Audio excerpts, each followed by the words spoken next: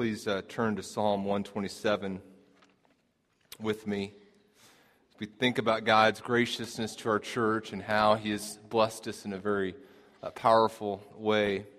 We think about our stewardship of those resources that God has entrusted to us, these precious ones. We're going to think through what this looks like in the life of our church, and we're going to talk about this passage from the perspective of parents, this passage from the perspective of young people, of single people, as members of the community of faith, as we talk about God and the children here at Bethany Community Church from Psalm 127. And if you're able to, if you would stand with me as we read God's Word together. Psalm 127. Unless the Lord builds the house, those who build it labor in vain.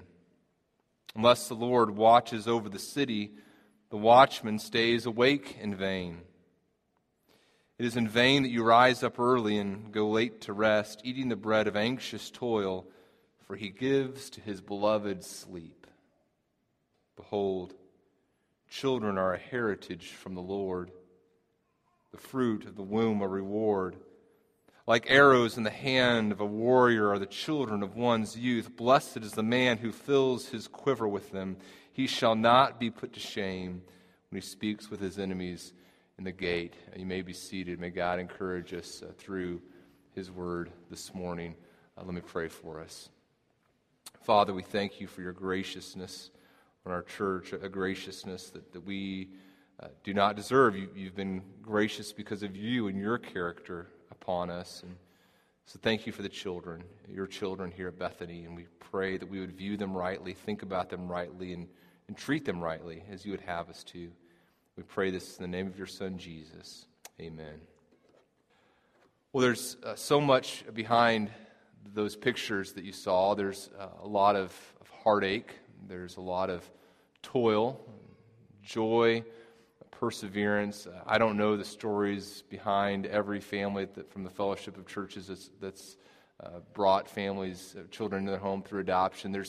There's many families that weren't represented up there, and so it's an amazing thing to watch that video and to think about God's graciousness. As I watch that video, I'm just overwhelmed with thankfulness that God has allowed me to be at a church that loves children, and it's a lot of my children to be at a church where they are loved the way that they are loved. And I hope that you feel that way as well as you watch that video. I'm also reminded as I think about our orphan care ministries, I think about children, how God has brought children into the life of our church. I'm also reminded of this, that it is very easy, even among those of us who love children, it is very easy for us to adopt an unbiblical view of children, to develop an unbiblical view of children, even in the midst of loving them. If we're single, if we're newly married, older single, younger single, middle-aged single, empty nester, no matter where we are in life, it's easy to adopt some unbiblical views of children. Let me just give you one example as we kind of begin here. You're a couple, maybe you're a couple with children. Sometimes it's easy to develop this idea that the children are a means to an end, and so maybe the end is an unbiblical end, like our own glorification. So we think that children exist so that our selfish ambitions will be realized. Maybe that ambition is that we would receive love from a child, or that a child would fulfill our expectations for them, or that would look good in the eyes of others in the community. And so we see children as the means to an unbiblical end. That's an unbiblical way to view children, right? It causes us to view them wrongly, to treat them wrongly. Sometimes it's different. Sometimes we view children as an end in of themselves. And so we think, okay, the child doesn't exist to glorify me. I exist to glorify the child. And so all that we do, all that we think, kind of our whole parenting strategy is revolved around how do I make this child happy, fulfilled, how do we revolve our whole world around this child. That is not a biblical way to view children either. Sometimes we see children as having not the value that God places upon them, but actually being a hindrance to the things we really want. And so we have these other values, and children are a hindrance to that which we really desire. All of those are just examples of unbiblical ways that we view children. When I see that video, I'm reminded of a word that I think better helps us understand the purpose of children. And the word is stewardship. Stewardship. At Bethany Community Church, we believe that the purpose of our church, the reason our church exists, is to glorify God, right? We believe that we glorify God as a church by proclaiming Jesus Christ as Lord and preparing people to worship Him forever. And there is no group, I would argue, there's no group who is a greater beneficiary of our commitment to that than our children. And I would go further than that, and in terms of altering eternal destinies and affecting the life of people on into eternity and the life of the church, I would argue there's no ministry that has had a greater eternal impact, been greater eternally benefited by our commitment to our purpose of proclaiming Jesus Christ as Lord and preparing people to worship Him forever. There's no group that's had a greater benefit from our commitment to that than those who benefited from our orphan care ministry, the fatherless that we have committed to care for. Our orphan care ministry, I believe, is crucial for us fulfilling what God wants us to be and to do as a church. And for us to be faithful in that ministry, and in all our ministries to children, our ministries as a church, we have to view children as God views children. And see our responsibility to them the way that God sees our responsibility to them. And so my encouragement this morning for us is going to be for us to view children as God's children and to encourage us to think about our responsibility as stewards of the children which God has entrusted to us. And kind of the main thing that I hope you grasp as we go through this passage as a church is I hope you'd say, look, at Bethany Community Church, we believe that children are God's children, and we are stewards of the blessing that He has graciously entrusted to us. I hope that would be what each of us, no matter where we are in life, no matter where we find ourselves this morning, we would say, I agree with that statement, that at Bethany Community Church, the children are God's children, and we are stewards of the blessing that He has graciously entrusted to us. I hope that's what we all concur with as we look at Psalm 127. Psalm 127 is a psalm that it would have been a psalm of ascent, a psalm that was sung by men about 3 times a year as they would go up to Jerusalem. And Psalm 127 and Psalm 128 would have been sung together, and they're both about the parent's responsibility to view children as God views them and to respond to this blessing of children as God has called us to. And so as we think about that statement that we at Bethany Community Church believe that the children are God's children, we're stewards of them, and we desire to be good stewards of this gracious resource that He's given us, as we think about that statement, I want us to meditate on 3 truths that I think will help us be faithful stewards. And as we think about these 3 truths, we're also going to look at 3 principles based on each of these truths that I think will help us in this task of being good stewards of God's children here at Bethany Community Church. Here's the first truth that I want us to consider. God sovereignly establishes a home for children. It is God who sovereignly establishes a home for children. Here's what the psalmist says as he begins this chapter 127, unless the Lord builds the house, those who build it labor in vain, and unless the Lord watches over the city, the watchman stays awake in vain. Now there's kind of 3 ideas that I want you to get from this verse as we think about how God is the one who sovereignly establishes a home for children. The first thing that I want you to see is that his main point is that God is the one who is in charge of the establishment and protection of a home. Verse 1 is what we can call 2 parallel statements. There's this first statement, and there's this second statement that follows it, and the two statements are parallel. They're conveying the same idea, and the idea that they're conveying is that God is actively engaged in the role of building up and protecting. Now, here's the second thing that I want you to see. Human effort, apart from God's divine intervention, is described as what? It's described as vain. Human effort, apart from God's divine intervention, is described as vain. He says both these statements are conditional. Unless the Lord builds, and unless the Lord watches over the city, unless God divinely intervenes, the person building the home is laboring in vain. They're going into all that work, but it's ultimately worthless. And unless the watchman has the Lord watching over a city, he's staying awake in vain. Apart from God's divine intervention, human efforts are vain. Similar to what Jesus says in John chapter 15, "Abide in me and I in you, as the branch cannot bear fruit by itself unless it abides in the vine, neither can you unless you abide in me. I'm the vine, you are the branches. Whoever abides in me and I in him, he it is that bears much fruit, for apart from me you can do nothing." Now, he's not saying here that human effort is always vain. He's not saying that human effort is worthless. He's saying that human effort, apart from God's intervention, is worthless. It's vain. Human effort is futile apart from God's divine intervention. Now, here's the third thing I want you to see.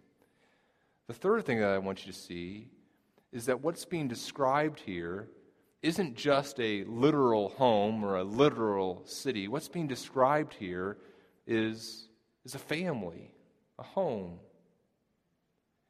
Unless the Lord builds the house, that expression house doesn't always refer to a physical structure. In fact, as you go through the Old Testament, it very often describes children and the establishment of a home, a family with children in it. So, for example, in Genesis 16, verse 2, Sarah is talking to Abraham, and she's talking about being built up, and she's talking about obtaining children.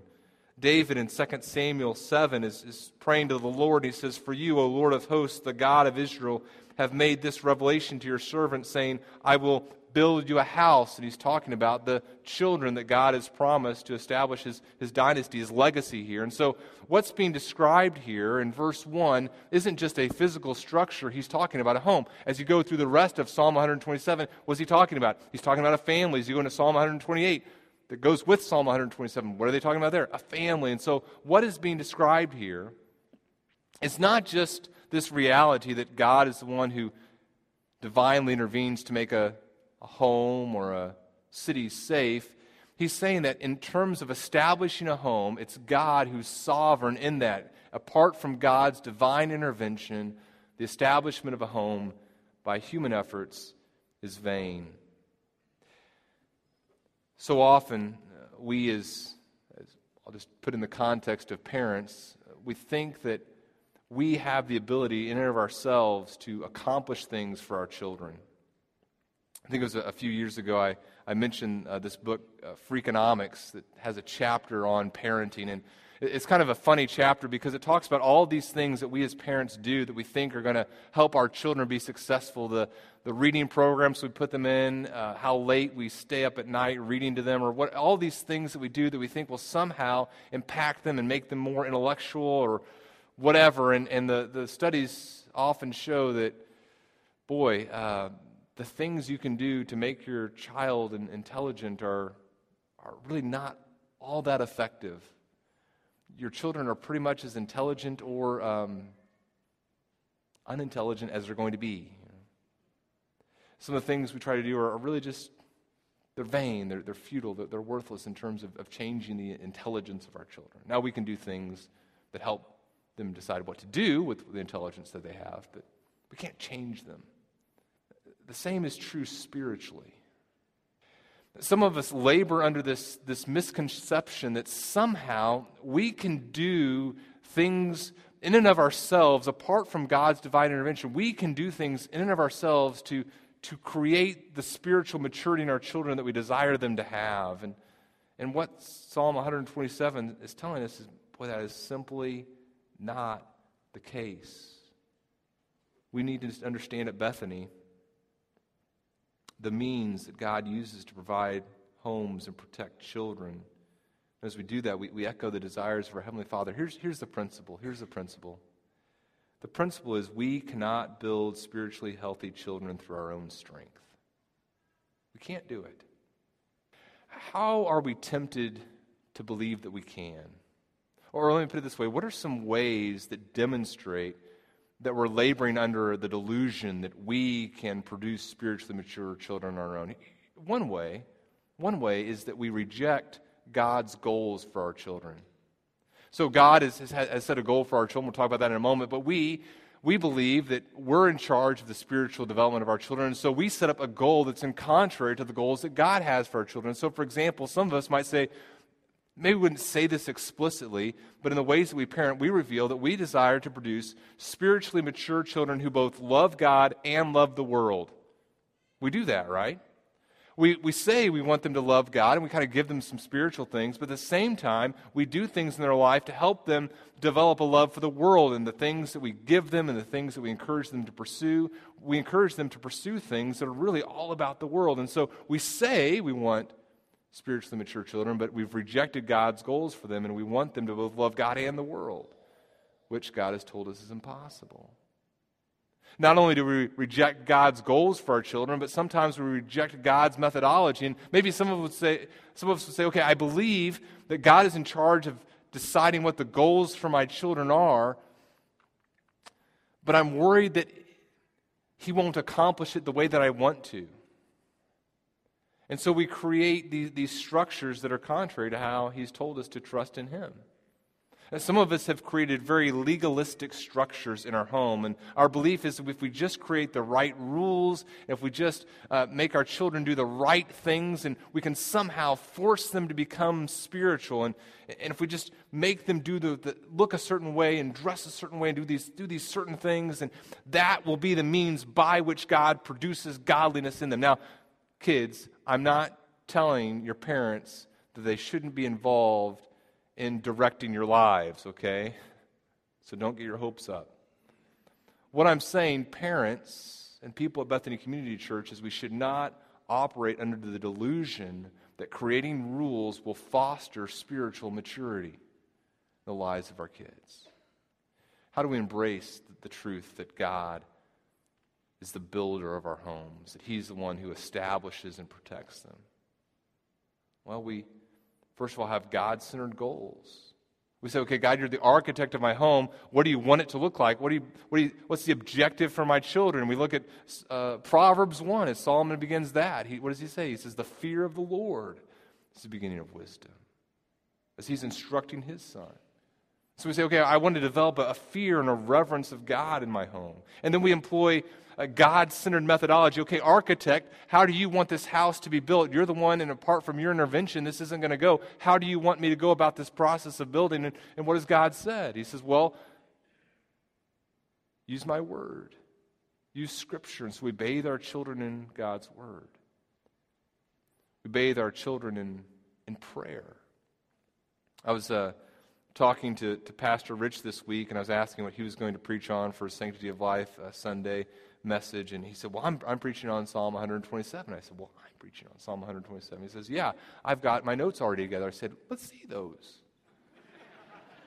Let me double check, make sure you got everything right.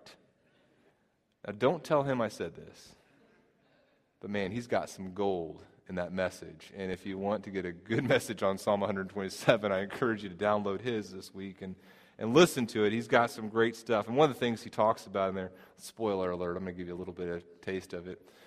He talks about how he prayed for his children when they were younger. And he prayed this prayer from Numbers 6. The Lord bless you and keep you. The Lord make his face shine upon you and be gracious to you. The Lord lift up his countenance upon you and give you peace. He'd pray that over his sons each night. What does that prayer reflect? That prayer reflects this belief, hey, I can't raise these kids. God, I need your divine intervention to provide for them and care for them and be gracious to them. a home that is going to recognize that God is the builder of it and the sovereign architect of it is a home that not only prays and bathes our children in Scripture, but says, you know what, this is going to be a gospel-centered home. We're not going to expect perfection from ourselves, from our children. We're going to expect repentance and continue to show our children the grace that God provides through His Son, Jesus Christ, understanding that there are no means by which we can find ourselves acceptable to God. There is no works that we can do to continue to find ourselves acceptable to God. All we can do is rely upon His grace and labor with the labor that He gives us. Matthew chapter 7 offers us these words of encouragement that I think should be encouragement to every church, every parent, every individual. Matthew 7:24, everyone, this is Jesus concluding the Sermon on the Mount, He says, everyone then who hears these words of mine and does them will be like a wise man who built his house on the rock, and the rain fell, and the floods came, and the winds blew and beat on that house, but it did not fall, because it had been founded on the rock. What a beautiful comfort to those of us who step back and say, okay, when it comes to the family, when it comes to the children, these are God's children, and He is the one who is going to establish them in a home, not me, ultimately. My labor isn't in vain. My labor apart from God's divine intervention is vain. So here's the second truth I encourage us to consider. Second truth is this: God sovereignly provides for children in a home. So God sovereignly establishes the home. Then it's God who sovereignly provides for children within a home. So here's verse 2. It is vain, he writes, that you rise up early and go late to rest, eating the bread of anxious toil, for He gives to His beloved sleep. And so what is the lifestyle that is being described here at the beginning of chapter 127, verse 2. He's describing this person who is anxious to provide for his family. And so what does he do? He gets up early and goes out and labors in the field. And then he has no sense that he can rest. And so he continues to labor late into the night. And then even whenever he is able to eat, it's the bread of anxious toil. There's still an anxiety of wondering, am I going to be able to provide? And this was a fruit of anxiety. And here's just the weird thing. Even as a person is enjoying God's blessings, because we see that God is the one who provides for our physical needs, even as a person is enjoying or is eating the things that God has provided, they're not able to enjoy it because they think it came from themselves. There's this anxious toil. Now, how does that manifest itself in our lives? Well, there are many of us who labor in worry and anxiety. We're anxious, and as we think about providing for our children, as we think about providing for our legacy, there's this sense of anxiety. Am I going to be able to do it? Am I going to be able to provide? Am I going to have all the things that they need? And so how am I going to provide for their food? And how am I going to provide for their clothing and college? And are they going to have the right friends? And are they in the right activities? And all of our parenting is just so fear-motivated. We're worried. We're anxious. And here is the crazy thing, and I think I'm nailing this because I'm one of these parents. The crazy thing is, not only are we anxious for those things that our children need, we're also anxious about those things that they don't need. We're worried that our children won't get the things that are vain, that Scripture describes as worthless. We're scared about that. What if my kids aren't accepted by the kids who will lead them away from the Lord? What if my kids don't acquire the wealth that Scripture says is a hindrance to their relationship with God potentially? What if my kids don't get all the futile things in this world? I'm worried about it. It's crazy. There's worry that God says, boy, this is not the way that it's supposed to be. And only a person who doesn't believe that God is the one who sovereignly is going to provide for their children has this type of worry. Only that type of person is a person who eats the bread of anxious toil. It's not enjoyable. But we're worried, right? We're worried about our kids' GPA. We're worried about their friends. We're worried about their social status. We're worried about their future earning potential. We're worried about all these things, and it's not what Scripture calls us to be concerned with. What's the answer? Here's the biblical perspective. The last part of verse 2. It says, he gives to his... He says, all this is vain. It's the third time these words use that word vain, worthless, futile, that you do all these things. The reason why it's vain is because God gives to his beloved sleep. Some of your translations might say, he gives to his beloved even while they sleep. And the idea is kind of the same, right? God is the one who's providing for our physical needs. And a lack of belief in that causes anxiety. The person who embraces the truth that God is the one who sovereignly provides is the one who can enjoy sleep, who can get their full night's rest in. It's kind of interesting for me. This word, beloved, we think that Solomon is the author of Psalm 127. This word, beloved, is actually the same word, from the same word that Nathan the prophet uses when he tells David what Solomon's name is to be from God. God gives, there's Solomon, but Solomon's God-given name was Jedediah, which means beloved of the Lord. And this is that word there. And actually, that's my middle name as well. And so there's kind of some conviction here, Why is Jedediah not sleeping? He's supposed to be beloved of the Lord, and the Lord gives to his beloved in their sleep. Here's the principle. Worry reveals we are not trusting God to provide for his children. Worry in our lives reveals that we're not trusting God to provide for his children at Bethany Community Church. Let me give you a couple of examples. Some of you are worried in this way. Some of you may be, I want to be careful what I say here. I'm going to come back to this later and maybe hopefully nuance it a little bit. So don't over-interpret what I'm saying here. But some of us are worried in this sense. We're worried, and worry prevents us from even wanting to have children.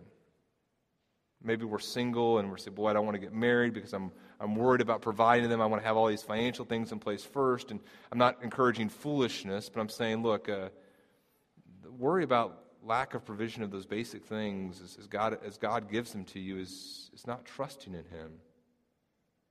Sometimes worry manifests itself in single people as a love for the world. And say, okay, I love the world, and so I'm worried that I'm going to lose the things of this world. And so I want to hold on to these vain things as long as I can. And I'm not arguing for, that there's a biblical date that you have to get married by. I'm just saying the reasons why you choose to do what you do, you need to make sure are biblical. Worry prevents us from caring for children in our home, doesn't it? We're talking about orphan care ministry this morning, and some of you are worried. You're worried about all of these things. God has been working in your heart, kind of convicting you about the need to care for the fatherless, and you're worried. You're saying, well, how is this going to affect this, and how is this going to affect that? And it's not a God-centered concern to be wise. It's just worry. It's just worry. Not understand, hey, these are God's children, and God is the one who ultimately provides for them. Worry is preventing some of us from parenting biblically. We don't believe that God is the one who sovereignly provides for our children, and so it's causing us to do some very unbiblical things as we parent. We are conveying to our children a love for the world because we are so consumed with this idea that our children won't get all the things that this world has to offer, that we're just investing them in very unbiblical, very worldly ways. We're pursuing, and again, I'm not saying that some of these things are wrong, but the focus and the reason why is wrong. We're so anxious that our children receive all the accolades of being academically successful, that we're pursuing academics at the cost of their spiritual health, that we're so concerned that they enjoy all the athletic success that they can enjoy, that we're pursuing that at the detriment of their spiritual life. And what I'm telling you is that worry that they don't get those things is not a biblical worry. We're concerned about their financial security, and so we're not giving generously, or we're concerned about the temporary things, and so we're investing in those and being very foolish in how we parent. Worry reveals we're not trusting God to provide for his children, right? Here's the third truth I want you to consider. God sovereignly blesses a community with children. Here's verse 3. Behold, children are a heritage from the Lord, the fruit of the womb a reward. Like arrows in the hand of a warrior are the children of one's youth. Blessed is the man who fills his quiver with them. He shall not be put to shame when he speaks with his enemies in the gate. Now there's kind of these, he begins here in verse 3, he moves from this imagery of the city and the house and this person toiling, and kind of says, okay, this is what I'm talking about. I'm talking about the establishment of a home. And then he says these things in verse 3 that are like a hammer against the nail of our wrong misunderstandings of what children are. He says, behold, he says, children are a heritage from the Lord. They're this gift now that extends on into the future. A family who's received children has a gift now, but also receives this gift on into the future. A community of faith receives this gift now, but also a gift that has long-term effects. They're a heritage from the Lord. They're the fruit of the womb. They are a reward. What is he's saying here? He's saying that children are a blessing. And here is what I would say, that at Bethany Community Church, the presence of children in our hallway, the presence of children in our nursery, the presence of children in our youth ministry, the presence of crying children in a worship service is a sign of God's divine favor and blessing upon our church. And I don't ask for amens very often, but I'm going to say it again. And you can decide how God is leading your heart this morning. In fact, I don't think I've ever asked for an amen before this morning. I'm going to say that statement again. I'm not saying what you need to say, but let me say it. The presence of children at Bethany Community Church is a sign of God's divine blessing and favor upon us. Amen. Amen.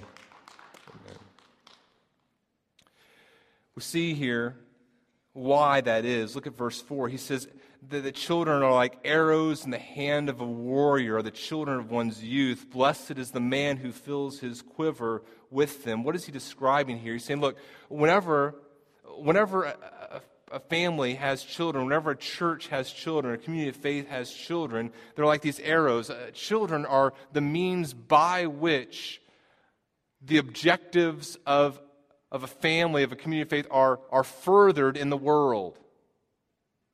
The goals, the passions of parents are passed on to children. The goals and passions of a church are passed on to children. They're extended on into the world, into the community, into the reaches of the church.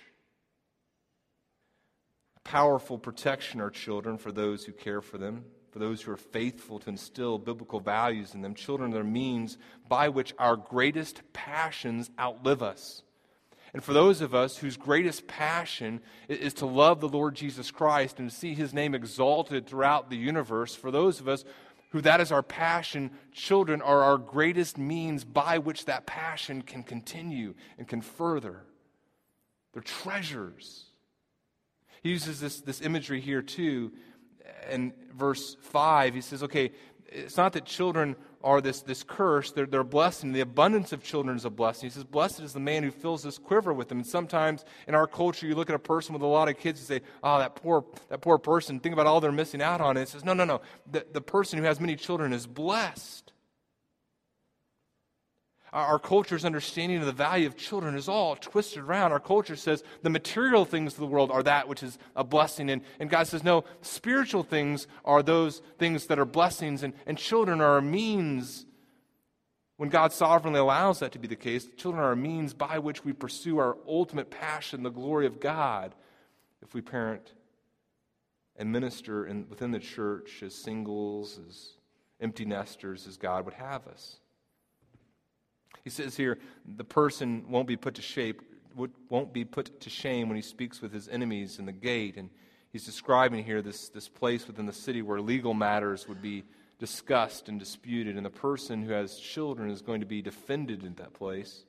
As one commentator puts it, the city gate was a place where men of power and influence conducted their business. was also the place where wise men ruled and made judgments. Men would meet their adversaries in the gate. And a father with many children has many defenders when he is falsely accused. They stand and they testify to his good name, and your enemies don't stand a chance against you. When you have children defending you, you'll sweep them right off the doorstep of the city gate. There's a couple things in those verses, too, that I think are just kind of two specific things, really, that I think really speaks against our culture's understanding of children. And let me be very careful here, okay? Let me just say it and then backtrack or clarify if I need to. The first thing I want you to notice, I think, is a powerful argument against how our culture views the family is verse 4, when he says, they're like arrows in the hands of a warrior, are the children of one's youth. We currently live in a culture in which people are getting married and having children later and later, and it's not wrong. Let me say that. It's not wrong to get married later. God has a sovereign plan for each of us. It's not wrong to have children later, but the reasons why we do so can be wrong, right? If we say, the reason why I'm not wanting to marry is because I have all these things that are worldly things, worldly objectives that families would stand in the way of, guys, that's not a biblical understanding of why to wait to get married. Okay?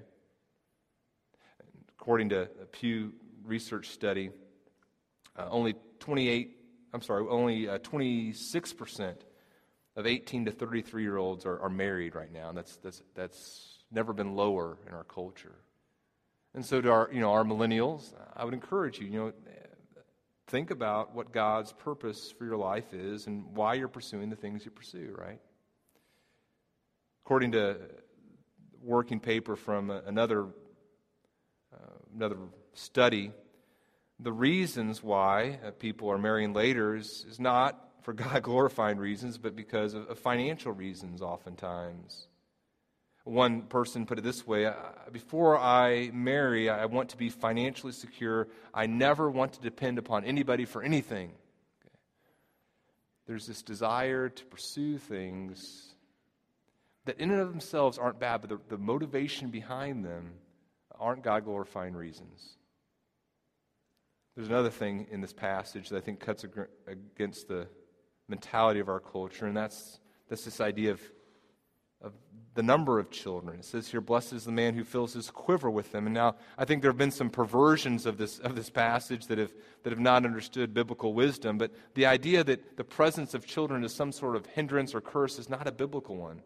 And so the number of children that God grants us should also be determined not because we love the things of the world and we see children as this burden, this hindrance, but because we say, hey, this is the way that I believe that God and His sovereignty will best be glorified in my life and the life of my children. That's our motivation here. As we think about the principle, what's the principle? The principle is that we must, through our lives, through the decisions we make, through all the things we do, we must demonstrate in tangible ways we value children as God values them. And the decisions we make about marriage, the decisions we make about having children, and the decisions we make as we raise our children, as we think about the decisions we make as members of this community of faith, they all must demonstrate in tangible ways we value children as God values them. For some of us, that means we need to be faithful to serve the children in our church. What a powerful testimony if every year, whenever we got ready for the fall, our children's ministry, there were no empty slots to talk about. Because every single person in this room valued children so greatly, they say, I want to make sure our children know that they are loved and it is not a burden to serve them, but a joy. What if every year our finances were met because people said, I want to give to the ministries that are going to care for these children. For some of us, it means as we value children, say, okay, I value children. I'm going to view them as God views our children, and I'm going to raise them. I'm going to encourage them in a way that reflects that I understand the purpose of children and the value that God places upon children, the reason for children. As we think about the orphan care ministry, what if we had a church that continued to grow in this and said, okay, I value children as a treasure, and I know that their ultimate purpose of caring for the fatherless isn't that they would someday just hug me and say how wonderful I am, but so that I would have the opportunity to extend sacrificial love to them because God loves them and God has loved me, and I want them to see the love of God. I want God to be glorified as I treasure children as He treasures children. At Bethany Community Church, we don't believe that we own children.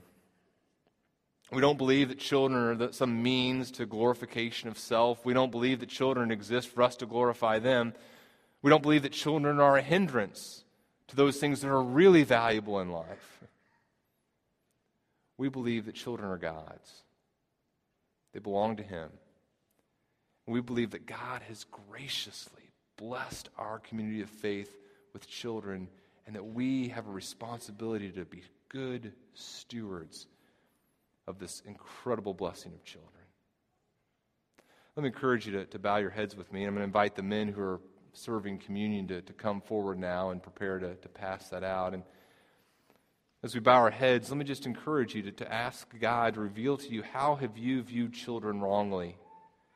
Maybe all the ways I've described have described you at moments of your life. Maybe you see children as a means for you to receive glory from other people, or you see children as a means or an end to be glorified themselves, or maybe you see children as a hindrance to the things you really want in life, and you haven't been faithful in ministering to them. I pray that you would ask God to reveal to you, even as we bow our heads and as we prepare to partake of the Lord's Supper, a supper that celebrates the unity that we have among all generations through the blood of Jesus Christ, that God would reveal how you need to be more faithful in viewing this treasure of children as He's called you to. Father, we ask that you would reveal that to us. We pray that we would be faithful in this ministry of caring for children, and we think especially this morning the fatherless, those who, like us, were separated from a family, and we, like you, have the opportunity to care for them, to point them to you for your glory. Help us to be faithful in that. We pray in your Son Jesus' name. Amen.